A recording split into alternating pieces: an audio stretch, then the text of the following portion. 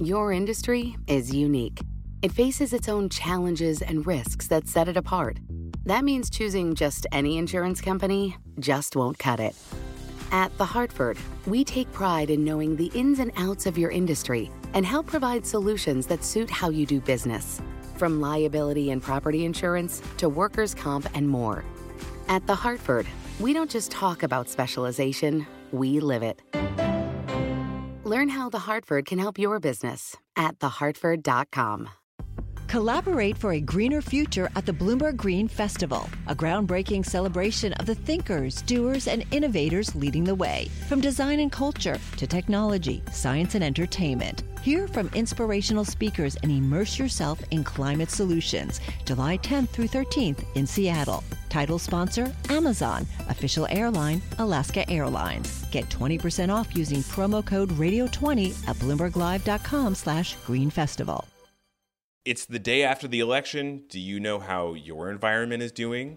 Today on Parts Per Billion, we look at last night's results and talk about what that means for the federal government.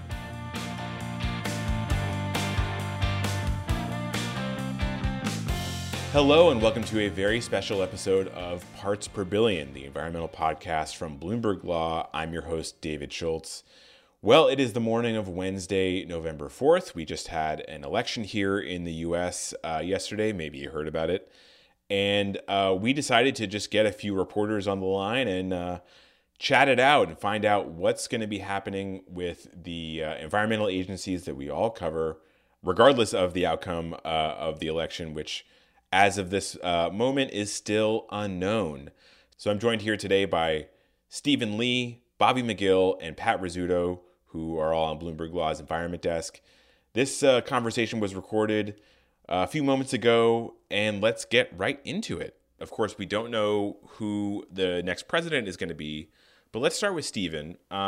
Stephen, if Joe Biden becomes the next president, what does the EPA look like? Who would be even leading the EPA? Well, I'm going to give you three names on the short list for EPA chief. One is Mary Nichols. She's the chair of the California Air Resources Board. She's been one of the Trump administration's biggest adversaries. She's the person who has pushed back really hard on things like the EPA's decision to take back California's waiver to set its own greenhouse gas limits from cars.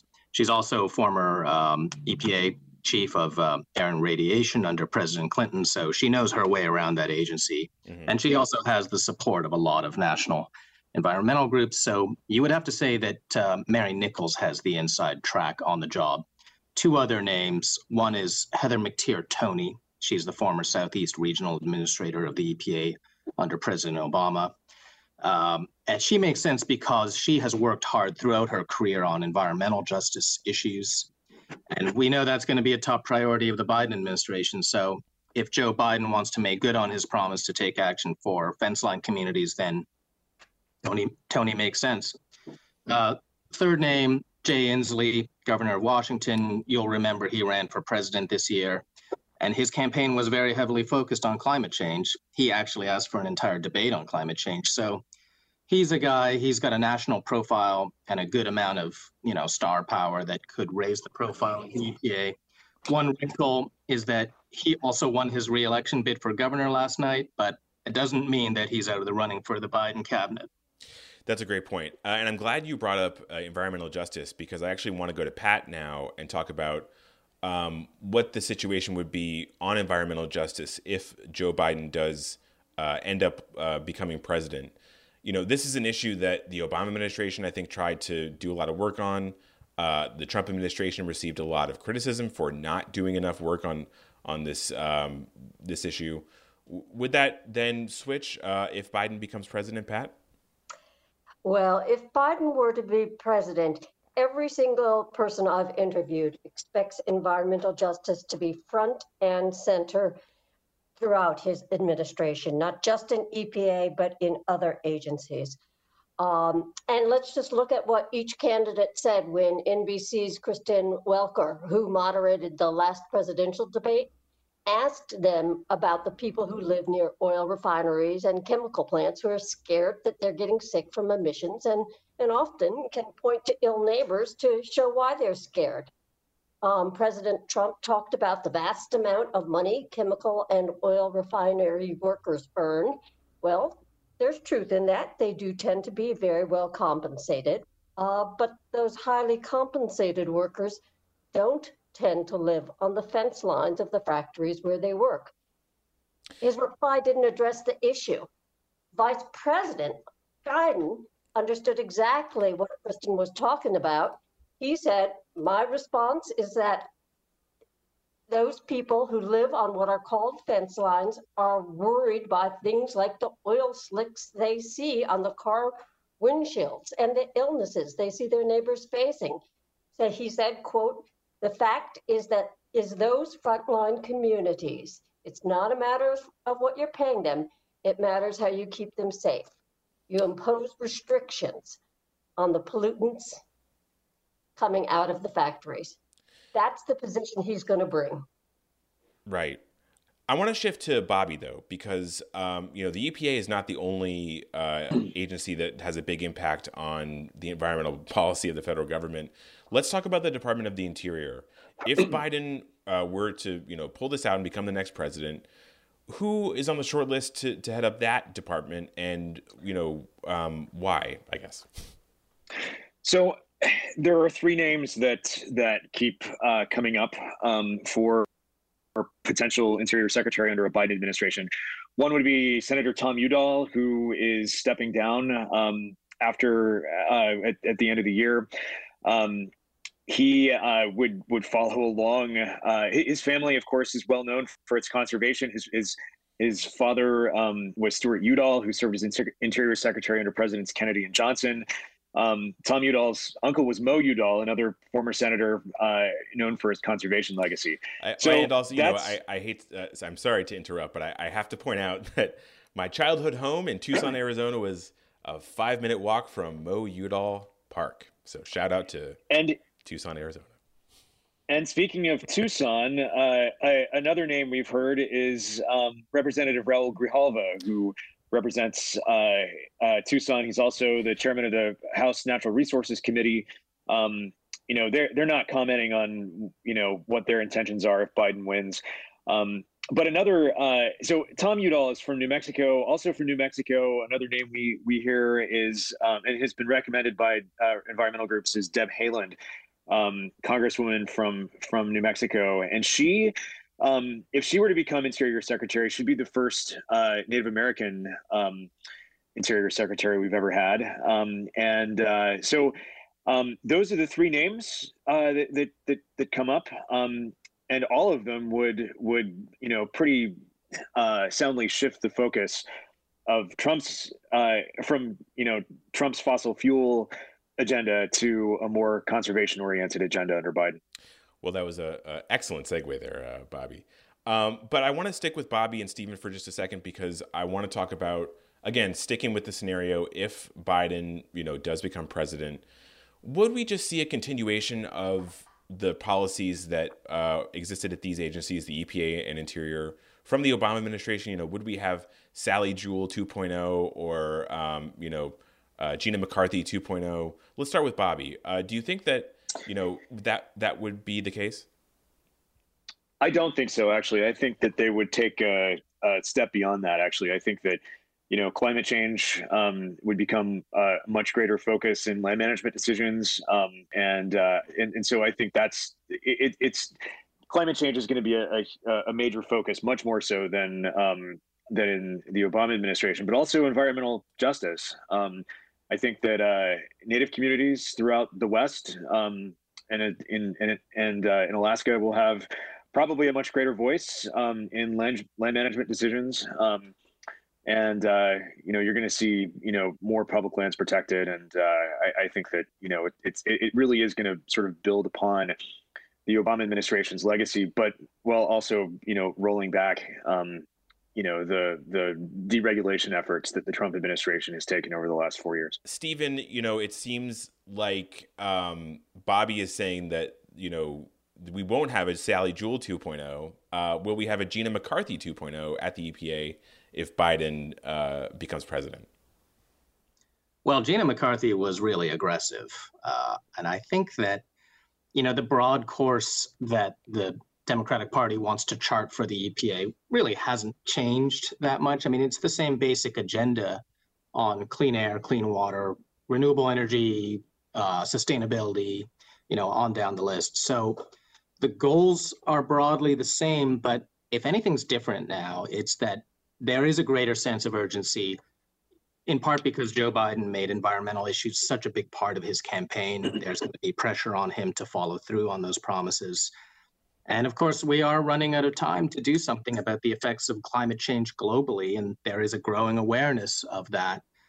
And then you add to that the fact that the Biden administration is going to have so much work to do if they want to undo the rules the Trump EPA put in place. So even if the agenda hasn't really changed, the urgency, I think, is greater now. They're going to need to staff up quickly and be really efficient and effective and professional to get things done quickly.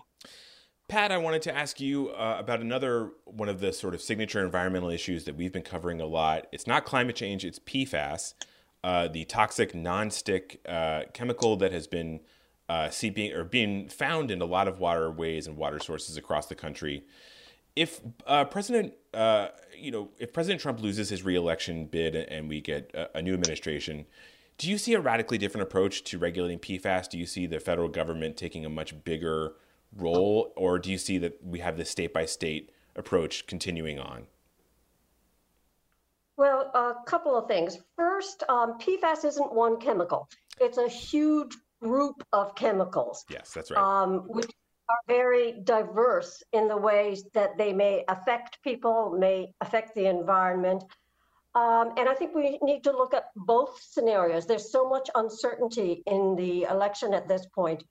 So if I look at a second Trump administration, what I would foresee happening is some regulatory action on a couple of the PFAS, ones known as PFOA and PFOS, right. Some sort of limits on those nationally. PFOA was the one in Dark Waters, in the Dark Waters movie. PFOS, 3M phased out in the early 2000s, so almost 2 decades ago, and EPA quickly did a backstop of regulations so that it's very hard for any other company to make or import them into the United States, that PFOS line. So I see him taking action on drinking water because so many states are regulating it in so many different ways. It's a real conundrum for industries. So it's just crying out for a national approach, and I think his administration will take that. Whether it will take specific action on other PFAS or beyond drinking water is, according to the people I spoke to, far more of an open question. He's far more likely to continue researching the chemicals. Interesting. The Biden administration would be expected to act more quickly on more PFAS. Definitely issuing drinking water regulations, possibly on hazardous waste. Hazardous waste just has so many implications. It might not come as fast as some of his supporters would like, and his actions may not be as comprehensive as some of his supporters would like, because they are such a big group, and hundreds of them are really important to many, many different industries. So a Biden administration is likely to rely on the science, and the science may not support a class-based, everything with the name PFAS attached to it gets thrown out the door. That's a good point.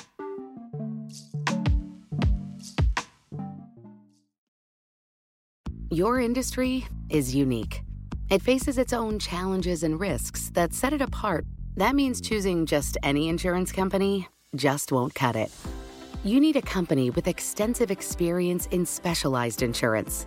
At The Hartford, we take pride in knowing the ins and outs of your industry and helping provide coverage that suits your needs. The Hartford offers insurance solutions that help mid to large-sized businesses like yours effectively manage risk, from liability and property insurance to workers' comp and more.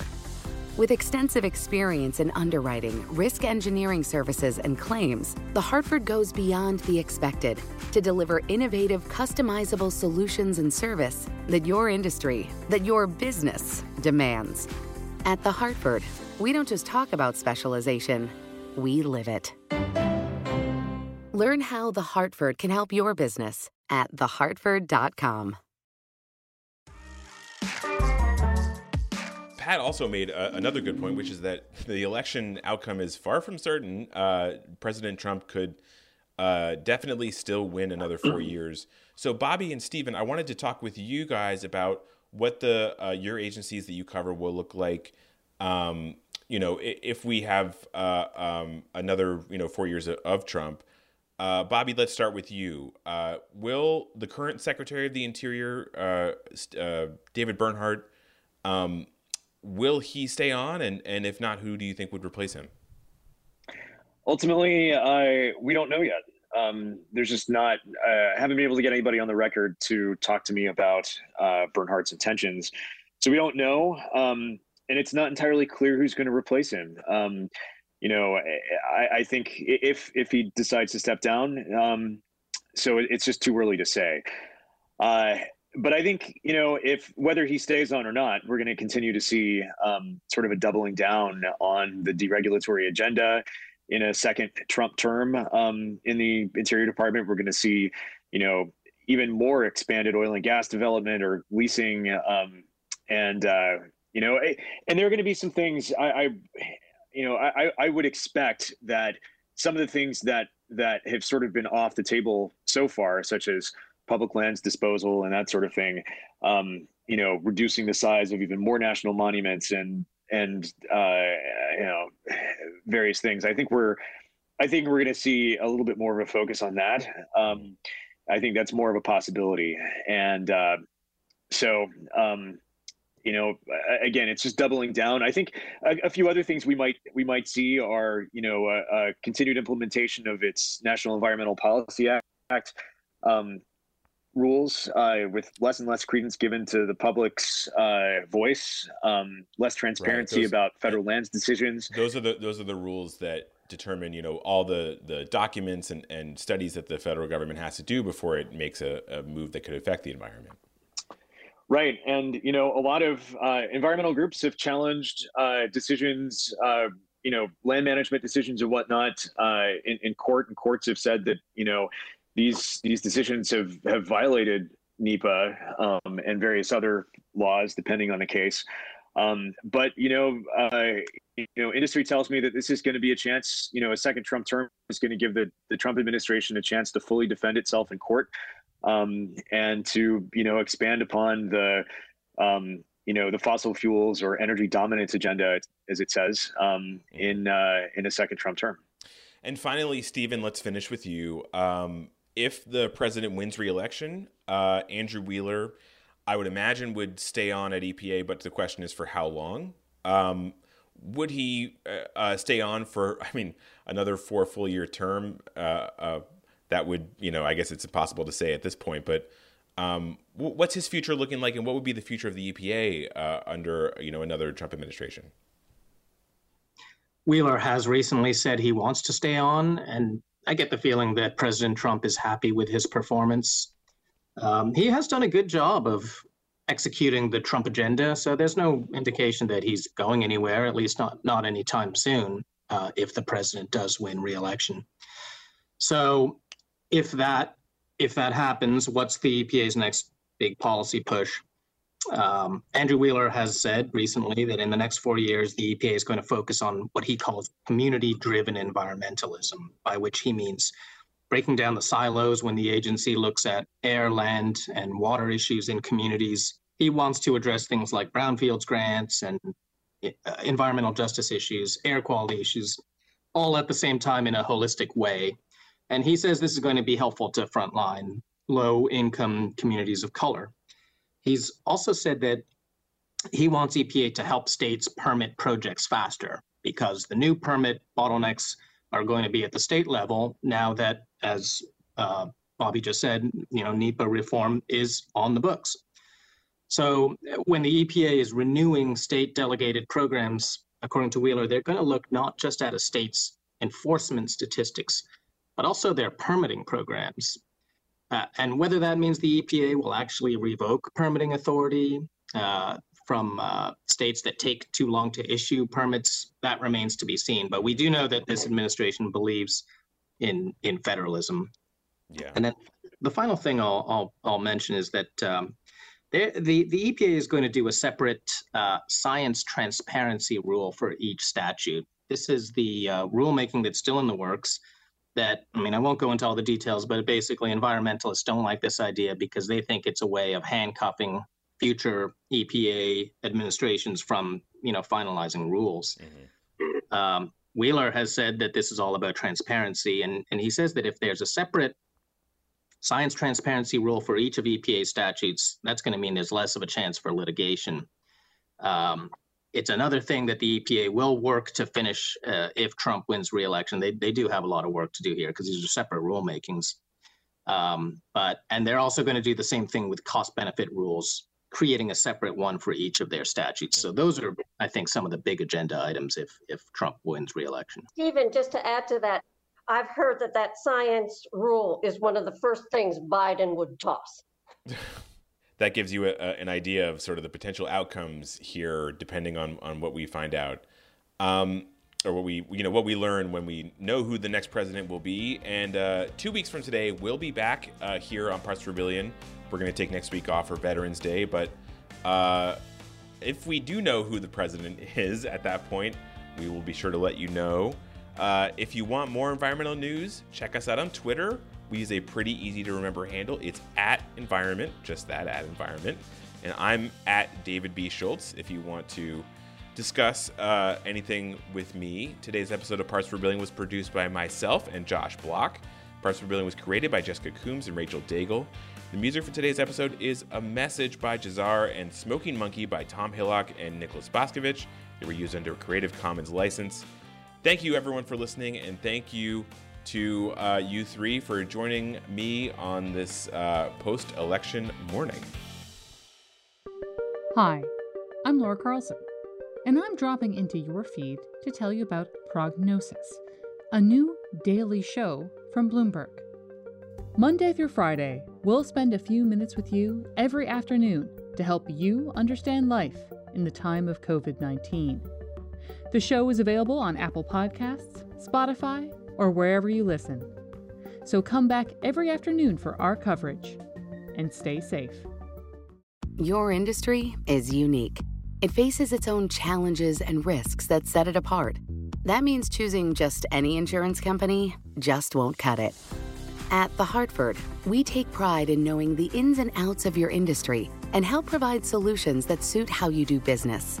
From liability and property insurance to workers' comp and more. At The Hartford, we don't just talk about specialization, we live it. Learn how The Hartford can help your business at thehartford.com. Collaborate for a greener future at the Bloomberg Green Festival, a groundbreaking celebration of the thinkers, doers, and innovators leading the way. From design and culture to technology, science, and entertainment. Hear from inspirational speakers and immerse yourself in climate solutions. July 10th through 13th in Seattle. Title sponsor, Amazon. Official airline, Alaska Airlines. Get 20% off using promo code radio20 at BloombergLive.com/Green Festival.